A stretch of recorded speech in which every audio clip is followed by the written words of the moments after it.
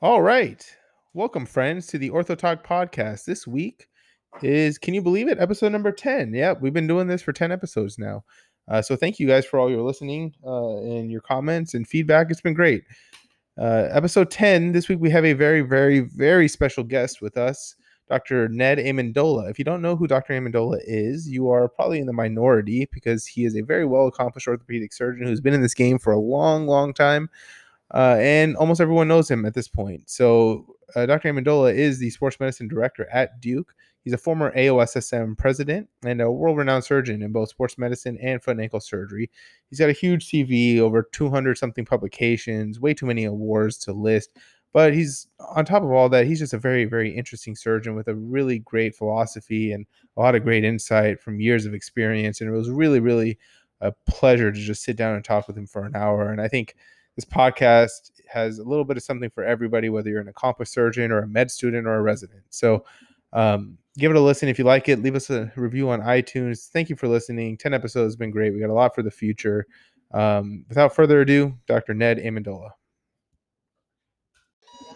Hey, can we time out? All right, all good dudes, stop what you're doing. This is Time Out. This is the orthotalk podcast. Today we're doing a real conversation with an illustrious guest. Surgeons today are Asad Khalid and Jay Chen. Antibiotics, ANSEF, of course, what do we even ask? Fire risk, high due to lit conversations and explosive topics. Any questions or concerns? Nope. All right, we can go. Incision. Welcome to the orthotalk podcast. We have with us a very special guest who needs no introduction, Dr. Amendola. He's the former president of the AOSSM. He's currently the director of the Duke Sports Medicine Program. And perhaps his most challenging and important role is being one of my mentors this year for fellowship. So welcome, Dr. Amendola. Well, thank you, G, but it's absolutely no challenge at all working with you. It's been a fun year. And anyways, I can tell you, I've had fellows for 30 years, and that's probably one of the most fun parts of my job. I've always been part of an academic center, and you really build relationships with the fellows. I know it's only 1 year, but the relationship then lasts for the rest of time. And you see your fellows at meetings. They call you with with cases. You meet up at various places, and it's a great relationship. And I learn a lot from the fellows. Kind of, it's a two-way street. So I've learned a lot from you this year. I think you're going to really be successful in your career, and it's been a lot of fun. So thanks for having me on your show. Wow, I appreciate that sentiment. That's awesome. So a lot of people may know who you are. How did you get to where you are? Where did you come from? What's your story? I think a lot of people would be interested in learning about that. Well, I don't know how many would be interested. It's a convoluted story. You'd be surprised. I am very proud of my history and of my heritage. So I was born in southern Italy, in Cosenza, Italy, 60 years ago.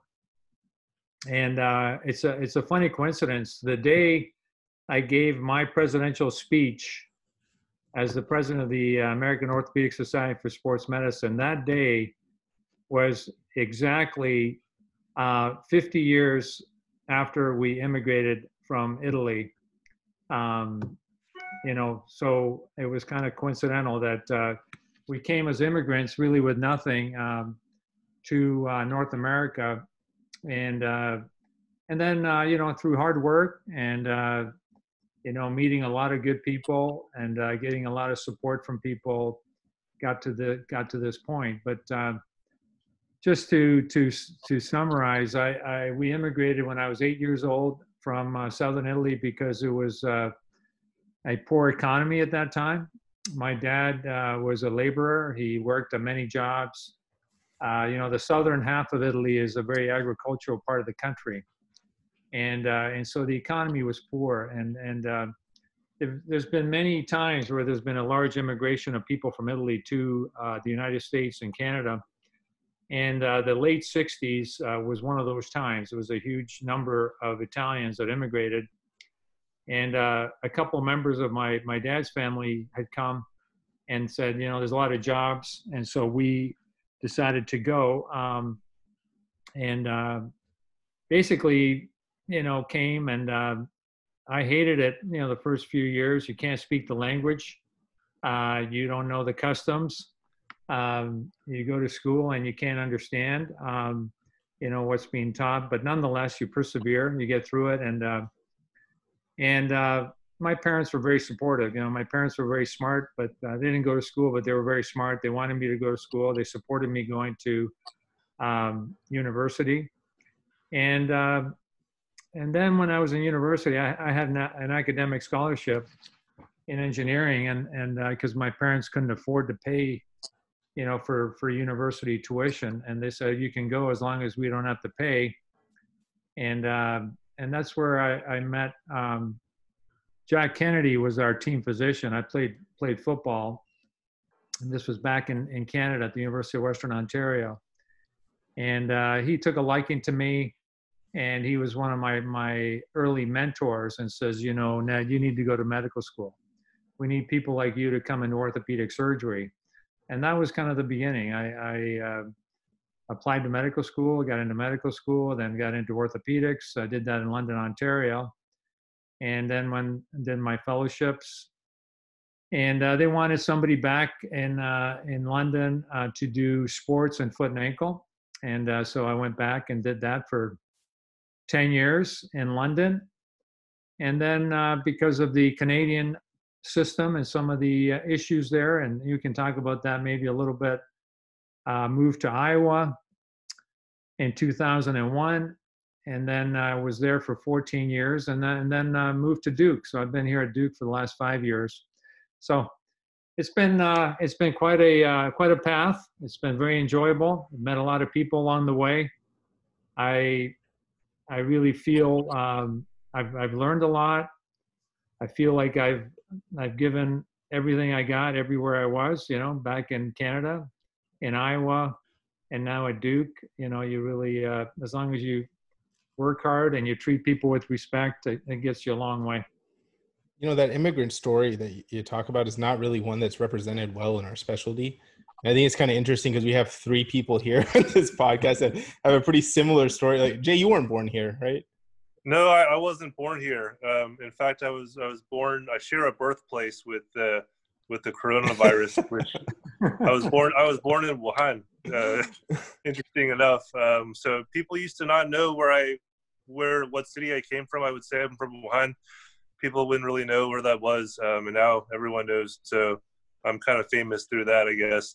But yeah, you're right. I moved to America when I was 2 years old from China, and I don't remember much of China at all from before I moved. But I do remember being really small, and my mom asking me if I liked it in the States and if I wanted to stay, and that's all I knew. So I said, "Yeah, I love it here. Why would I go anywhere else?"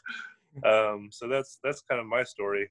Yeah, I was born in Karachi in Pakistan, and I think interestingly, I tried to look this up and I could not find anyone else that was born in Pakistan to graduate from an American residency, except me and one of my co-residents who were born in the same city around the same time and graduated from the same residency in the same year. So it's pretty funny. Yeah, same thing. I came here when I was 1, and my family had similar thing, not a lot of money coming in, but they were medically trained. So my mom did her residency over here, and my dad worked a lot of service jobs, like grocery store jobs, retail jobs to kind of support us to get through. But yeah, I don't know. It's not one that's really well represented, I think. Well, I think both you guys and myself, it's a good story. It's a feel good story where you work hard and you're aware of what you need to do and persevere, and things, good things happen as you go along the way. And I think it is the American dream. Yeah. This is what people come here for. And I think if you work hard, despite of all the issues and problems that are going on in this country, it is a great country in many ways. It allows you to thrive and succeed as long as you persevere and put in your time, put in your effort, and stay humble. I think you guys have done a great job. How do you know when it's time to transition from one practice to another practice? That's something you've done a few times, and what tees you off to when it's time to do that and try something new? Well, that's a good question. I think it kind of goes down to the heart of what makes you happy every day. I think we all, in one way or another, think about that consciously or subconsciously. So if you're going into work and you're just kind of feeling miserable a lot of the time, like I enjoy orthopedic surgery. I enjoy taking care of patients. I enjoy patients being satisfied, and that's what I like to do. But if you're coming home and that itself is not totally satisfying you and keeping you happy, so if you're coming home and you're married and you have kids and your wife says, Ned, you're miserable, you have to kind of start looking at the situation. And so I think happiness at your job is one of the key elements that makes you happy. I think, everybody needs somebody that loves them, but you really need a challenge every day. You need a job that keeps you going every day. And so if your job, for whatever reason, is not providing that challenge and that happiness that you're looking for, that's when you start thinking what's going on and what's wrong. So as an example, in London, Ontario, I thought I had my dream job. I went back to where I trained, where I played football. All my social network, my wife's social network, all her kids were born in London, Ontario. I thought I would never move. But then when you start feeling repressed because of many things, the government controls healthcare. You want to build a sports medicine unit and you're not allowed to do that because you have no control over expansion. You have no control over recruiting and hiring. Financing and funding of what you're trying to do is getting, rationed. Then it eventually wears on you. And so in my case, I had my waiting list for surgery, elective surgery in Canada was 18 months. You do a good job, you get a lot of people wanting to get taken care of by you. And so my office was spending every day trying to talk to people and explain why they had to wait. And it wasn't my doing. I couldn't have the resources to take care of patients. So eventually you just, especially if you're at meetings, you're going to the annual meeting, the academy meeting, the foot and ankle meeting, there's a lot of friends. They say, well, why don't you come and look at this job or that job?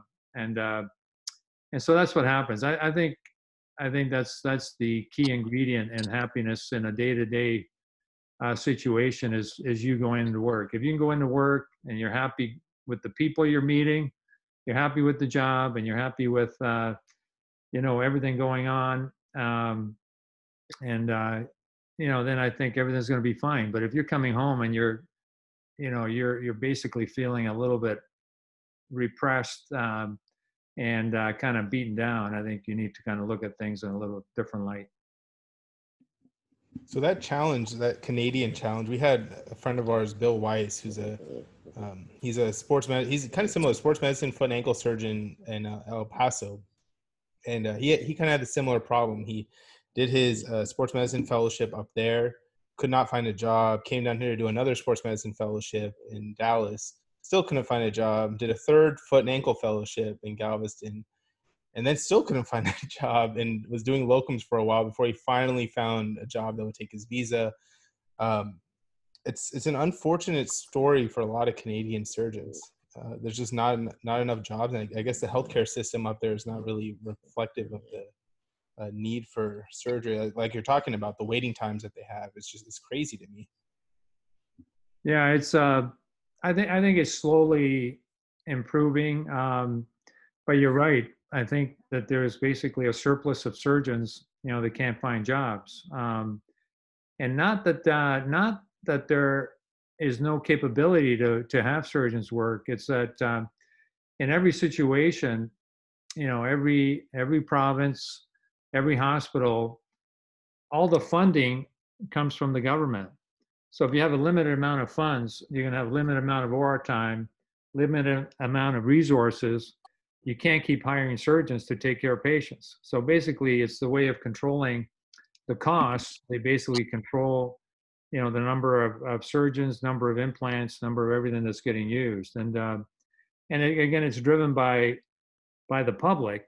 So there's a lot of good things in the Canadian system, like trauma care, cardiac care, cancer care. I think is good. But when it gets to elective surgery, like orthopedic surgery, I think it gets put down at the lower end of the list, and therefore the waiting list for foot and ankle is really long. The waiting list for rotator cuff surgery is really long. Knee arthroscopy. These are all elective procedures where the waiting list is just going to be much longer time than say an emergency cardiac procedure. Right. Do you worry at all about our healthcare system turning into that? Yes, I mean that's one of the reasons I moved. I do think that there's an opportunity to really have the best of both systems. I think we need to provide care for our people. At the same time, I think people should have the option of paying for their own health care, which that option doesn't exist in Canada. So in Canada, it's a one payer system. Right. So there's no outlet. And I think in the United States, as well as many other countries, they have a public system that kind of takes care of the basic care of everybody.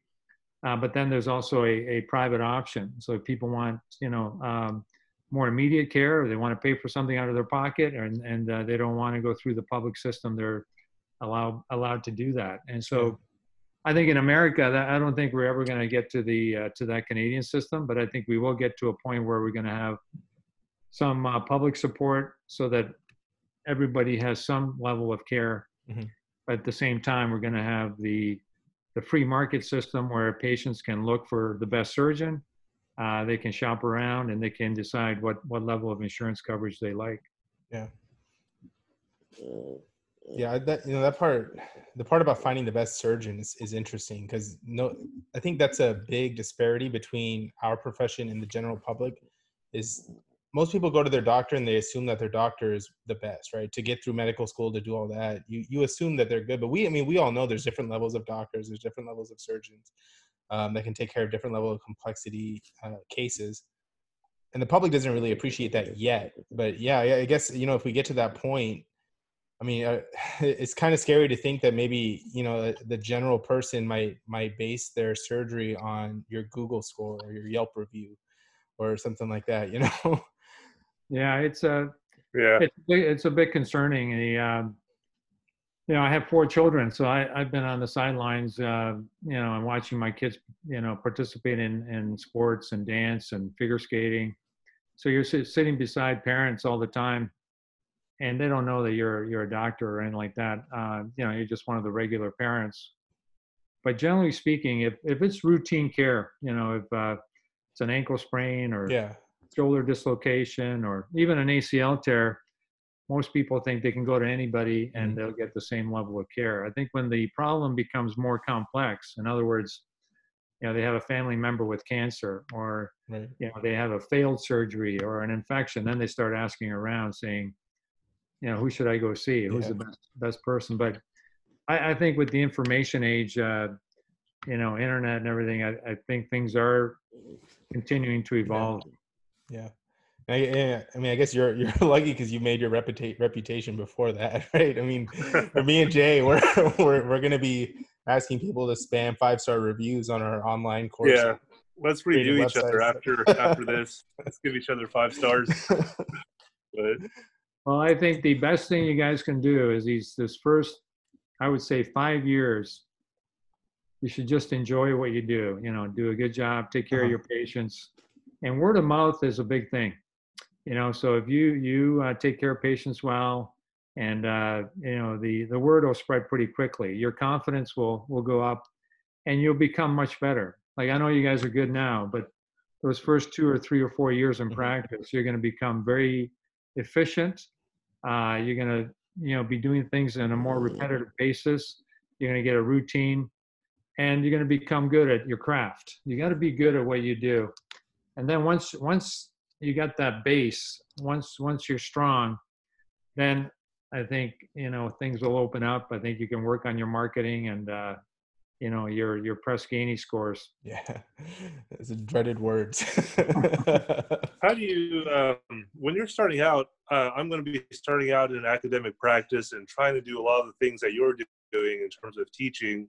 How do you balance doing that, letting the residents get hands-on experience, while also figuring out, like you mentioned, your base and your foundation and setting yourself up and how you like to do things the way you want to do it? How do you achieve that balance when you're first starting out your career? That's a common question, and it's different for everybody. Like I've had fellows go into practice in an academic setting, and then after a year, they think they weren't suited for academic practice because they don't like having somebody else operate and somebody else do the surgery. And whereas other ones, I think, are more confident, or maybe they are a little bit more cavalier, letting others do the surgery, so they find it a little bit easier. But I think it's the same. I think it's generally the same for everybody. I think you do have to spend the first year or two making sure that you're doing a good job. And I think it's common sense. You're gonna see and you're gonna realize what you can do and what a resident or fellow can do. And I think communicating with the resident or fellow beforehand, I think it's very important that they understand the stage of your career, that you can't let bad things happen, and that you're going to look at cases in detail, and you're going to have a plan, and you want to follow it clearly. And so I think in the first year or two, I think it would be expected that you're going to have a much more hands-on involvement taking care of cases. And so I think it's a matter of people in your group understanding where you sit. So so the older, if you're in a group situation, the older members of your group need to communicate as well with the residents and fellows. I think they need to be supportive of that, because I think residents tend to complain if they're not doing surgery. They tend to complain that fellows too. I work with Dr. Chen. He doesn't let me do anything. You need the support of the rest of the group, and that's happened at Duke. Like I've had to, like I'll get reviews of some of my faculty from the residents saying, we don't like this rotation because we don't do any surgery. And so I think you have to really kind of preface the rotation and what you get out of it, and that you can learn from watching. You can learn from, sharing in the procedure. You don't have to do the procedure yourself. And so it's important to make sure that everybody on your team and everybody around you understands what's going on. Dr. Amendola, I don't know if you know this, but one of the first things that pops up when you Google your name is that you met the Pope. It's a news story, but you met the Pope. What was that like? Well, it was phenomenal. Both my wife and I felt the same thing when we shook his hand. And it's obviously your conscious, your brain. It's like shaking somebody's hand with 2,000 years of history. Yeah. He was very warm and kind, but it's a funny story. I don't know if you know so I have a lot of fellows from Italy. I've had a lot of fellows from Italy and other countries, Australia, New Zealand. So a couple of my former fellows from Rome work at the hospital that takes care of the Vatican. Oh, okay. And so their professor and wanted to invite me to come and help him do a couple of cases there. So over about a year period, we got 4 cases together that the professor wanted me to help him do surgery on. And And so, they sent me the x-rays, and, we basically did three osteotomies around the knee, two femoral osteotomies, one tibial osteotomy, and one unicompartmental knee replacement. And, they sent me all the x-rays, they sent me the case, we planned the case. And so I flew to Rome on a Thursday night, got there like at 5 p.m. And then one of my fellows, former fellows, picked me up, and we went to visit the families in the hospital, the 4 families. And you know how Italians are, it's a group thing. It's probably the same in your, Yeah, in your it's very similar. So the whole family was there, and I'm speaking to them in Italian, and they're kissing my hand, and that I'd come there to save them. And so now it's like 9 o'clock at night, and I had flown all day, and I was getting tired, and they said, okay, now we need to go pick out the instruments. So we went downstairs, and they had all these trays of instruments, and we picked out the retractors and the scissors, and the implants were fine, but we had to pick out the regular instruments for these cases. So now it's like 11 o'clock at night, and we meet the professor in downtown Rome at a nice restaurant. And he was there by himself waiting, and we got there and we started eating, and we had a nice seafood dinner, some wine, and we finally got done like at 1 in the morning. And then we started surgery at 7 in the morning. And we did these 4 cases, and the 4 cases were transmitted to an auditorium, and I'm communicating during the case, and they went fine. And then we went out to dinner Friday night, and it was like 9 o'clock at night, and I'm falling asleep at dinner because I was tired. And the professor says, "Oh, you're very tired." I said, "Yeah, you made me work really hard." He says, "Well, we have a special gift for you." And the gift was meeting the Pope, having a private audience with the Pope. That's awesome. It was a wonderful visit. No, we'll never forget it. We got a ton of pictures from the Vatican. Like when you're with the Pope, everybody's taking pictures all the time. Uh-huh. So probably that picture that's on the when you Google is one of the pictures taken at the Vatican. That's an amazing experience. I hope one day I can meet the Pope, but having worked with somebody who has met the Pope is the next best thing. So put that on my Google as well. It's fifth degree of connection, right? Isn't that the thing? Exactly. And yeah, and Mo, Dr. Clid, you know me, so and then now I'm there too. As well. So, Dr. Amendola, you've devoted your career to sports medicine, taking care of athletes, and you've accomplished so much in that field. What's it like taking care of these collegiate athletes, professional athletes? Do you approach it the same way as taking care of non-athletes? What's your mindset for that? Yeah, it's we basically do the same thing for athletes and non-athletes in terms of the surgery, in terms of the surgical care. I think the difference comes in decision making. For athletes, it's a little bit more involved, and I think that's where the downfall comes in practice. So I think seeing a somebody with a arthritic ankle and deciding what to do, and their laborer, I think it's pretty routine. I think seeing an athlete who's functioning at 120%, then has an injury, and you have to do the surgery and get them back to being 120% I think it's a much more difficult task, if you know what I mean. So yeah. if you have somebody that's suffering from arthritis and they're functioning at a level 1 out of 10, and you get them back to a level 8 out of 10, that's a success. An athlete who's functioning at 10 out of 10, and then you do the surgery and you get them back to 8 out of 10, that doesn't quite work out well. So I think that's the key to being a good physician for athletes, is to understand what you're dealing with, communicating that to the athlete and their team. And their team consists of the parents, the coach, and everything else.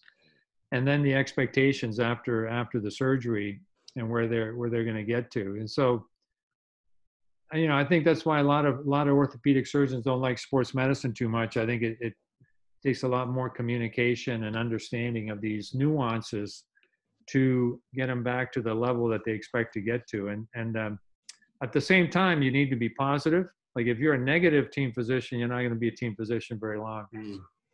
So if somebody blows out their knee or blows out their, they get a fracture dislocation of their ankle, and you say, wow, your career is done. If that's the first thing you say, they'll find someone else. And so, I played sports when I was young. I played soccer and then played football. So I think playing sports and team sports, I think, helps you understand the mentality of the coaches and the mentality of the players. And that's been my, one of the things that's been told to me by the coaching staffs at Iowa. I work with Iowa football, Iowa wrestling, basketball. They really enjoyed the positive approach with the athletes, no matter, if somebody's career was in jeopardy. And I think here's the same. I think we got great coaches at Duke, as you know. And, Coach K, Coach Cutcliffe, really all the coaches, they really understand everything about success. And so when I came here at Duke, I'm sure the first year or two, these coaches are looking at me like, who is this guy? And I think they looked at me very carefully when I was communicating with, their stars and their players. They often came to the players' visits just to see my method of communication. Yeah. And they talked to their athletes about how they felt after coming to see me. So you get evaluated by the coaches to make sure that you're the type of person that they want, taking care of their kids. Yeah, something about Duke athletes though, because the Pelicans over here have a lot of Duke athletes, and those guys are all really nice and well spoken, and very receptive to the care that we give them. It's something about Dukies. I don't know what it is, but I guess you guys have taken care of the same players. Probably. Actually. Probably recently. Without yeah. I just realized that. Yeah. Well, you've had some players. You have some players that had injuries now with the Pelicans, and but I think that's probably due to the recruiting. Yeah. The type of players you recruit. Right. You're recruiting people that are are humble and willing to be team players. Right. Listen to the coach. So how do you manage? Because you've been at some pretty high level, spotlights, and you've had some high level injuries with a lot of media attention. I'm sure you've been pressured from coaches, agents, families. How do you successfully navigate those waters and you obviously can't make everyone happy, but I guess your job is to kind of make the least amount of people angry as possible. I don't know. What's your thought on that? The kind of the philosophy behind making these decisions. Well, yeah, I mean, I think that happens frequently, especially with these high level players that are going to be, top 10 draft picks. Mm-hmm. They've got a group of people around them that talk to them all the time, so if a kid has an injury, I think you need to expect that they're going to come back with, a number of questions from these other, not necessarily from the athlete, but really everybody around them. And sometimes, they want to get another opinion. And so I think first of all, you need to be honest, about what's going on, what your feeling is, and give a good rationale of what your opinion is. And often, if they're that high level, if they're top 10, they'll go get another opinion. Right. And you should offer to help. You should offer as a head physician. You should say, look, no, I'm just one person giving you my opinion, but if you'd like to get another opinion, we should help you get it. Where do you want to go? Do you want to go to your hometown? And a lot of the time they'll have their own physician from where they came from. It's like, like the Pelicans, you have Pelican physicians, but a lot of the players go back to their hometown and get taken care of by their home physician. Right. And so I think you can't, be restrictive. You have to be honest. You have to give your opinion, You have to give a rationale of why you're giving that opinion. And then if they have questions or suggestions, in other words, if they say, well, what do you think about this, doctor? I think if there's some benefit to what they're suggesting, I don't think you need to say, oh, that's garbage or anything like that. I think you can say, well, that's a good idea. The reason for suggesting that is this, and this. The reason for not doing this is this, and this. But we could do that. We could incorporate that into the treatment plan. So you have to be amenable to what's going on. You don't have to change your mind, but I think you have to listen, to what's going on. And so I think over time, what happens on a team is that the word gets out, that Dr. Amendola is pretty honest. He's always, tries to give us the best opinion, what's good for us. He's not making decisions of what's just good for Duke. He's making decisions of what's good for us. And yeah. So I think once that milieu is developed, then I think it's a lot easier. I get a lot of second opinions, from the NBA, NHL, they come because they've heard that you're going to give them an honest opinion. So they have a team physician, they've got an opinion, or they even have two opinions, and they come to you to, and again, in that situation, if you say, well, those guys are no good, you need to come here for surgery, that's not the right thing to do. You have to kind of say, I think your team physician is making the right decision. I think this is, the right thing to do. The only thing I would add is this, so you make them feel good about what they're doing, and you add something of value. So I guess what I'm saying, the whole thing depends on honesty and having the trust of the athlete, that what you're doing, what you're saying is for them and it's going to help them. I think if they feel that you're doing it for a different reason, like you're doing it for yourself to make some money, right, or you're doing it for the team, it's not going to work out. I think that's becoming apparent now, is a lot of this distrust between players and medical staff, especially at the professional level, because they see the medical staff as an extension of the team, and the coaches, and might not have the players' best interests at heart. And I guess it's a problem that we've probably, as sports medicine, have been facing, and it's kind of erupting now a little bit. Like, you're seeing more lawsuits against surgeons and that kind of stuff. So I don't know. I think communication and keeping your ego at the door, like you said, is probably the way to combat that.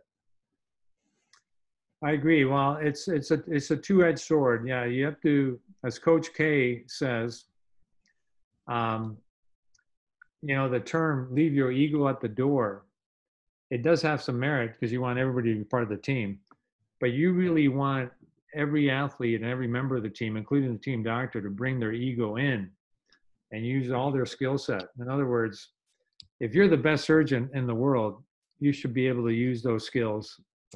And you shouldn't be, ashamed, that you're the best. In other words, so that's how, Coach K said in terms of leading the Olympic team, where you got all these superstars, that's what he would tell me. He says, I want you guys, bring your ego in, bring all your talents into the room, and we'll figure out how we can use your talents to work as a team, instead of saying, I want you guys to leave everything outside this room and we're going to design a new team.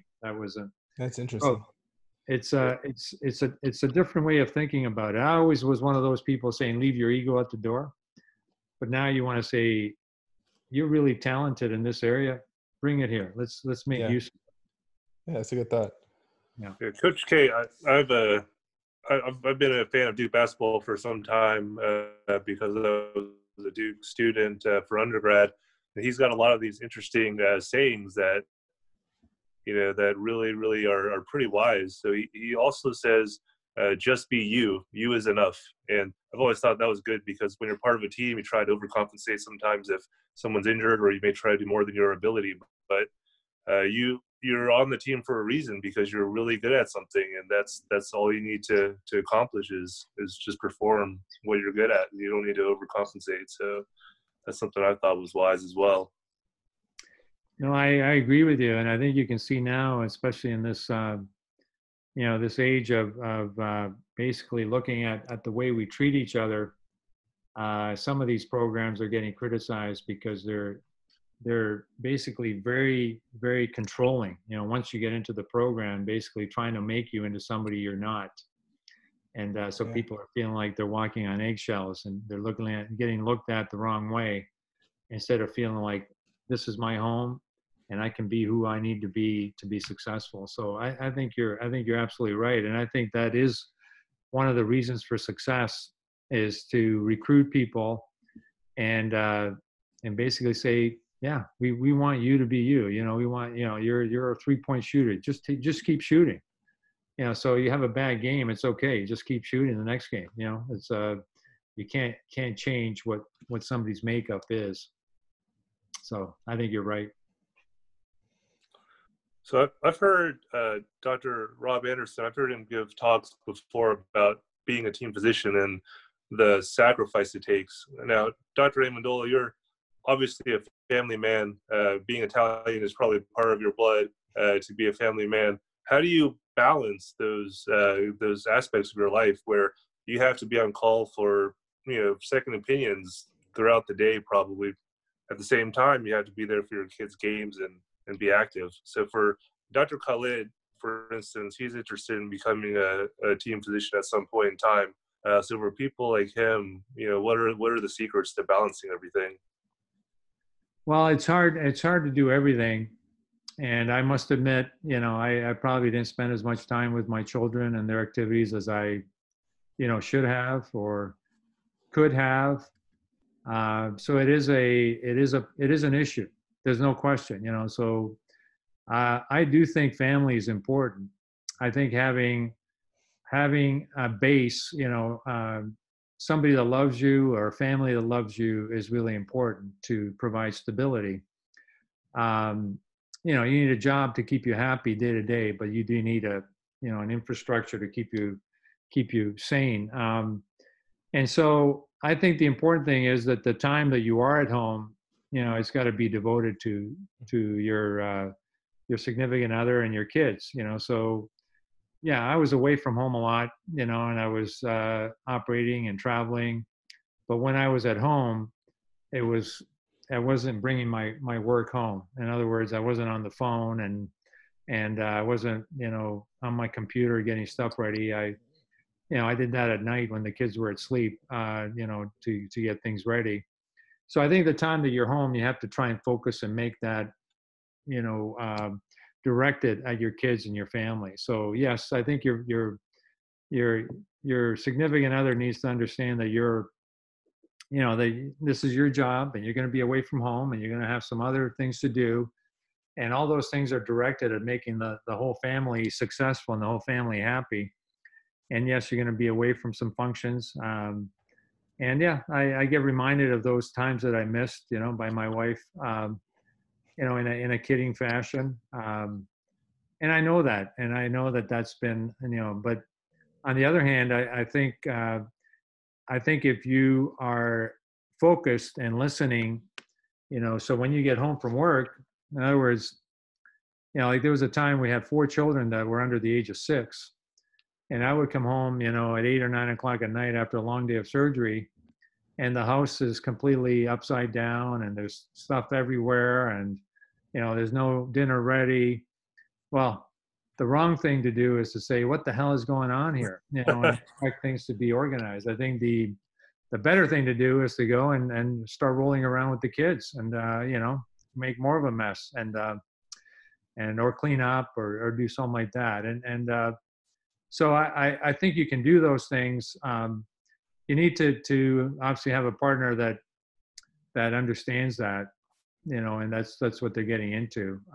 So I was lucky. My wife was her father was an orthopedic surgeon, so she knew about being on call and being away. And then the sports thing, I think once the kids get a little older, they can share in those things. Like I brought them to the locker room, and I would bring them to the hospital, and they came on trips. So at Iowa, we went to 13 bowl games in 14 years. The whole family came to the bowl games. They knew the players. They get in the elevator together. So, and then there's going to be benefits at some point. So in the early years, it's a bit of suffering, not being at home and helping out. But then there's going to be some benefits in the little bit older years. Yeah. That's great. Dr. Khalid, when you're a sports team doctor, take me along to your games. I'll be one of your de facto kids. So you come with me wherever I go, man. Okay, good. You can see my foot patients with me. No, you can have all that. That's all you. So, Dr. Amendola, how have you guys been managing the COVID stuff with your sports program and returning? Because it shut down, I think, right before the ACC tournament, right? Did you guys get any games in? No, we were just getting ready for our first game. So we were at the hotel the day of our first game, and it was like just after breakfast, around 10 o'clock in the morning.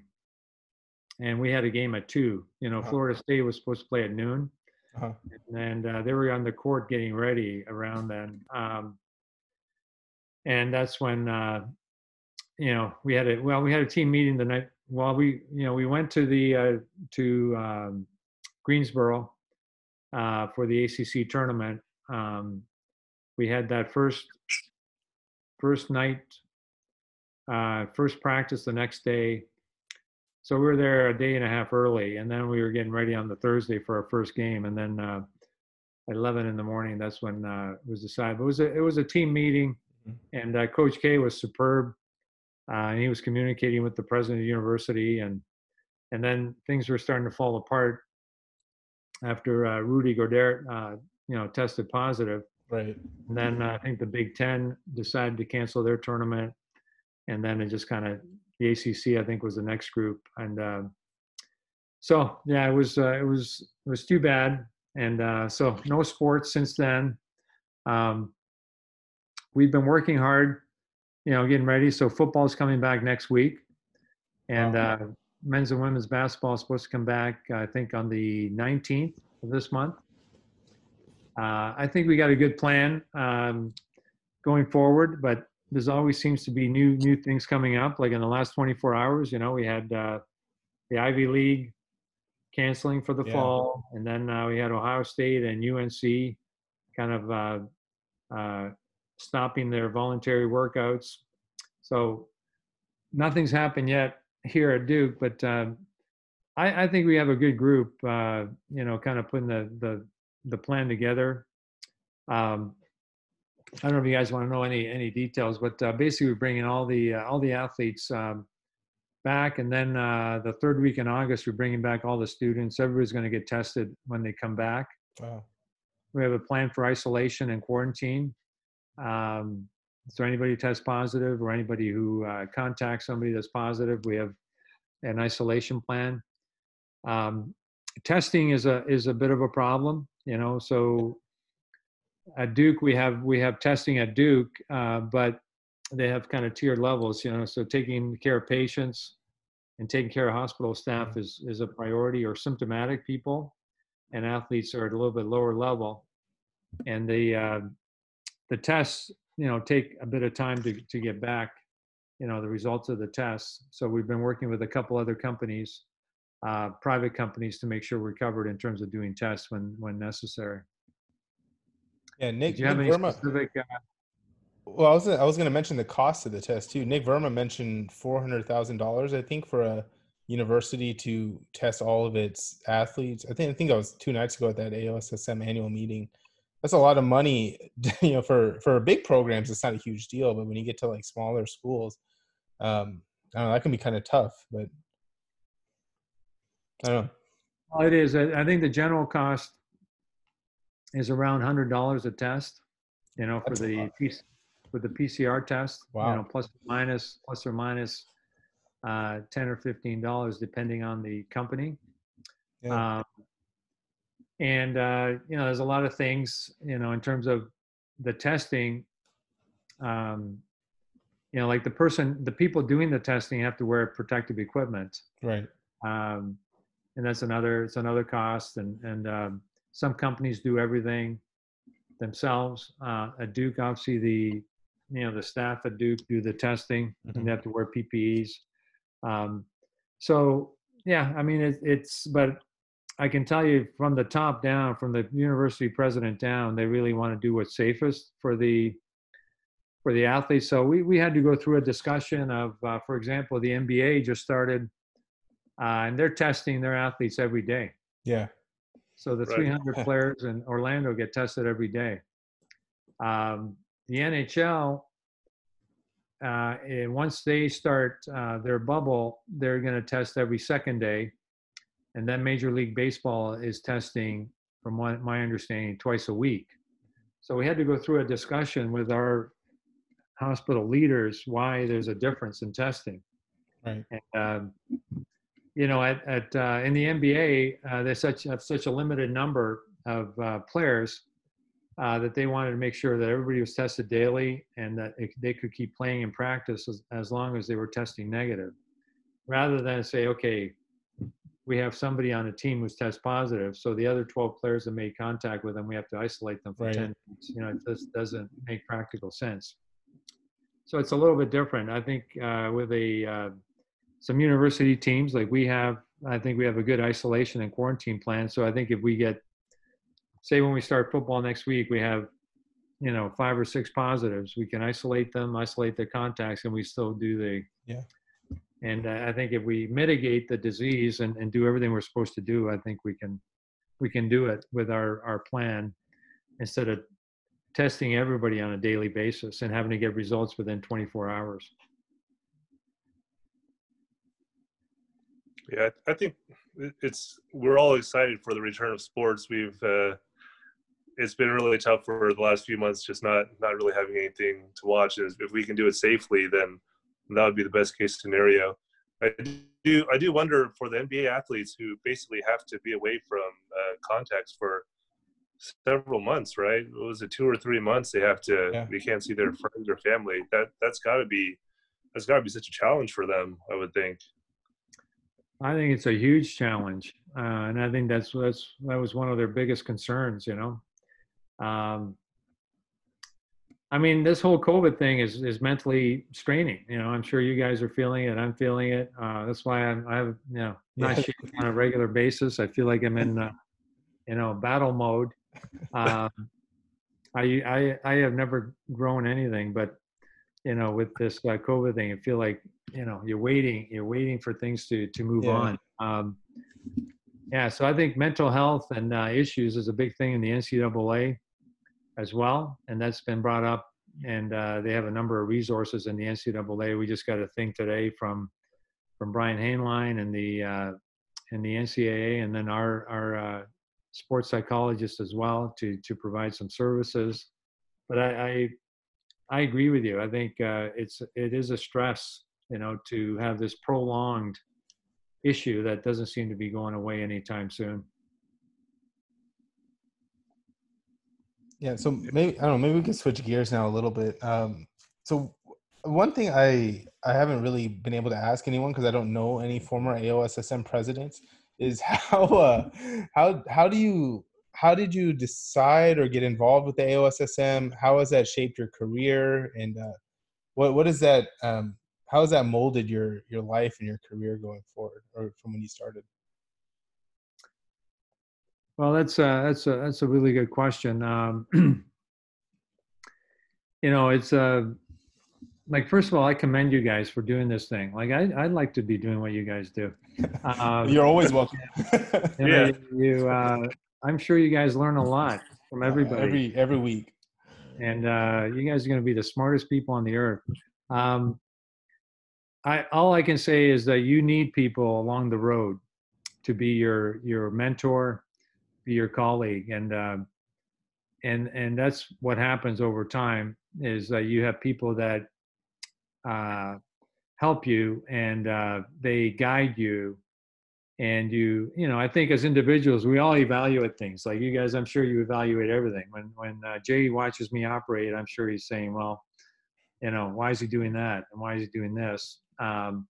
So everybody evaluates things, but when you have somebody that is your trusted friend or colleague, and they say something to you, I think you think about it more and you put some effort into understanding it. So I was lucky enough to have, so Jack Kennedy was my team physician in London, Ontario, and he was one of the presidents of the AOSSM. He was president in 1983 of the AOSSM. He was the first Canadian to be president of the American Orthopedic Society for Sports Medicine. And then my next physician, Peter Fowler, was also president. So Peter Fowler trained under Jack Kennedy, and he was president in 2003. And he got me quite involved with AOSSM. And so I would say that that's probably one of the reasons two of my mentors really felt the AOSSM represented what we were trying to do in sports medicine. They thought it was a good society. It was a research-based society. They both felt that there was integrity. In other words, there wasn't much backdoor politics in doing things. So I joined AOSSM in 1991, and then just kept volunteering, and I got on some committees, and then just moved along the path. And I think it's been a good organization. We have 3 journals. We have the #1 rated journal in orthopedics, as you know. But I've also been a member of the Arthroscopy Association since 1991, and I've been a member of the Foot and Ankle Society since 1991. So I've been a member of all 3 societies, and I've been quite involved with all 3. And that was one of the things that I was told in the beginning of my career is like, Ned, you need to focus on one area. You can't do 3 different organizations. But I was on the board of the Arthroscopy Association for several years, and I was on their the Green Journal, the Arthroscopy Journal Board of Trustees. So one of my other great ideas and thoughts was really that orthopedic surgery is strong as a specialty, orthopedic surgery, and you can't break it down into sports and foot and ankle and hand. And so I've always thought that we're strong as a single specialty, orthopedic surgery. And yes, we're all part of subspecialty societies, but we really need a strong mothership to keep the specialties going and to keep the field of orthopedic surgery going. Like we need advocacy in Washington. We need, you asked earlier about, are we going to move towards, government-controlled healthcare? Well, I think the way that we can help and deliver care is to have a strong specialty. And I think if we keep orthopedic surgery as a strong specialty, that it will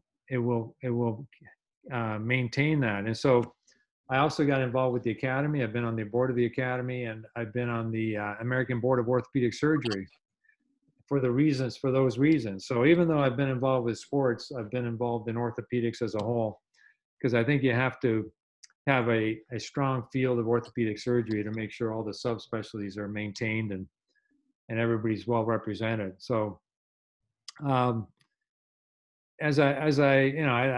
talking too much, but I think in your first few years of practice, you become a good surgeon. Mm-hmm. I would say the next 5 to 10 years, so your first 5 years, you become and you solidify yourself as a good surgeon. The next 5 or 10 years, you start to understand the scope, like who are you really affecting and who's affected by orthopedic surgery. So that's where you start thinking of organizations and committees and getting a little bit more involved with your community.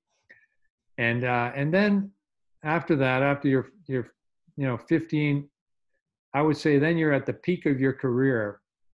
And then you start saying, well, this is great. This is a great specialty.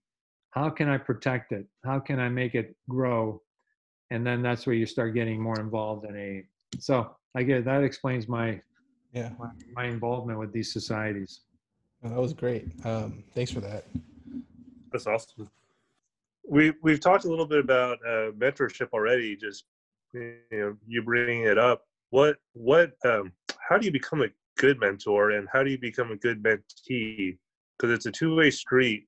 So for those of us who are looking to be mentors, or those of us who are looking to be good students, what are the keys both ways? Well, I think first of all, you can't force it. You know what I mean? You can't. There has to be some natural evolution of the relationship.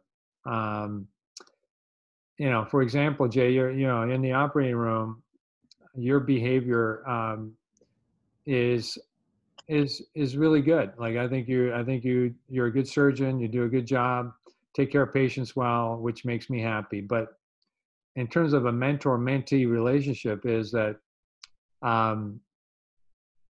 first of all, you don't ask too many questions, but you ask some questions. It's a very easygoing relationship, and so from my point of view, I'm thinking, okay, is he really interested in hearing what I have to say about this topic?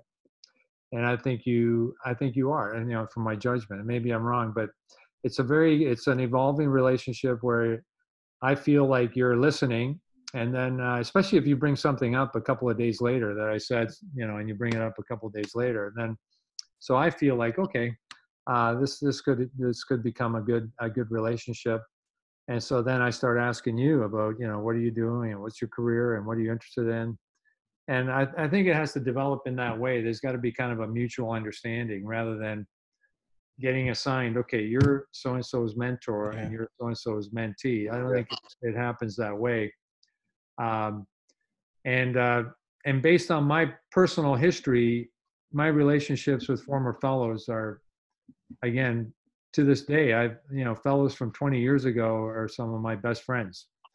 And at the academy meeting, we get together, even if it's just for 5 minutes, we just, say, let's meet on this corner or have a drink, and you don't have to, spend the whole meeting together. But, you're reliable. You can call each other at any time for advice and stuff like that. And so, I personally like the mentor relationship, and I like my mentee relationship. Like I call my people up as well. These people I've mentioned, I still communicate with them, and we send some greeting at Christmas time, or if I need some advice for something, I call them up and say, what do you think?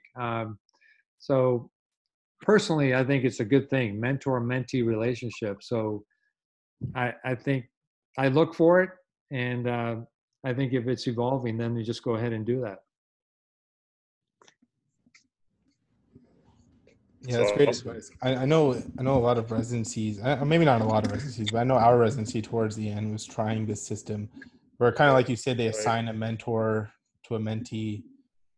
You kind of get placed in, I don't know what thought goes into it or how they pick who goes to who, but I don't know how well that works out, because it's like you said, it has to be natural. You have to have some sort of shared interest, shared teaching style and learning style. I think there's a lot more that goes into it than you can predict or assign. I agree. Well, I've had residents, in 3 different programs, and I have some relationships with residents where it's just such a formal relationship that I spend most of my time breaking down the formality. You know what I'm saying? Like, just relax. Everything's okay. It's just, Jay, you know how it is. We have some residents at Duke that are very regimented, very formal.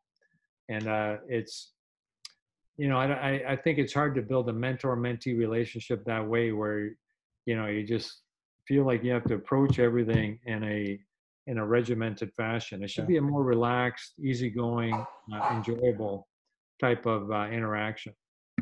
I remember you saying those exact things to a student a few weeks ago, on her service. Just relax. Like, it's going to be great. We're gonna have a good time. So that was actually pretty funny when I heard that. Yeah, no, I agree. I think the best mentors that I have are the ones that I could text out of the blue about nothing to do with medicine. Nothing to do about orthopedics, about politics or sports or whatever. It's those are the relationships that you keep going forward. Agree completely. Well, I hope you guys, this thing you guys are doing, this podcast, you guys need to write a book about it. All these people that you're meeting. I'd be interested in I'm gonna have to watch some of these. Yeah, they've been pretty good. We try to get a wide variety of people, from friends of ours to people we find interesting, and We really just try to keep it like a conversation, just let it flow and see where it goes. And I feel like that's, keep that relaxation, and that's where you get the best out of people. Yeah, And, I learn something new every week. Everyone in orthopedics, we all have a common mission to take care of patients with orthopedic problems, but everyone comes from a different background and perspective. So in order to really function in the system, I think it's important to have an understanding of where people are coming from. And this has just been really educational for me doing this every week. And most of this is Mo's idea, so I got to give him credit. It was a quarantine idea. Yeah, because we'd have conversations over text, about all these issues and we'd talk over for like an hour about diversity and, George Floyd and all this stuff. And I'm like, well, if we're putting all this in text, why don't we just do a podcast about it and just talk to someone for an hour and put it out there and see what happens? And I don't know, people seem to like it so far, so we'll keep going. Yeah. It's been fun. So I guess, one question that we ask most of our guests, if we remember, I'm curious. I'm curious if anyone's asked you this before. Do you have a favorite bone in the body?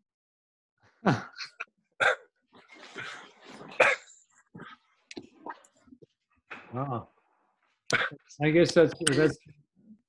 Wow, we left you speechless. Yeah, there we go. Hardest question you've been asked all hour. Well, yeah, no, I guess you have to, watch your language on your show. No, you don't.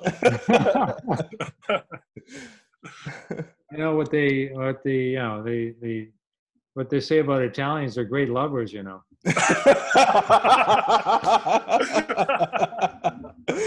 Oh man! All right, there's no better way to end that. That's the best way to end. That's the best ending we've had.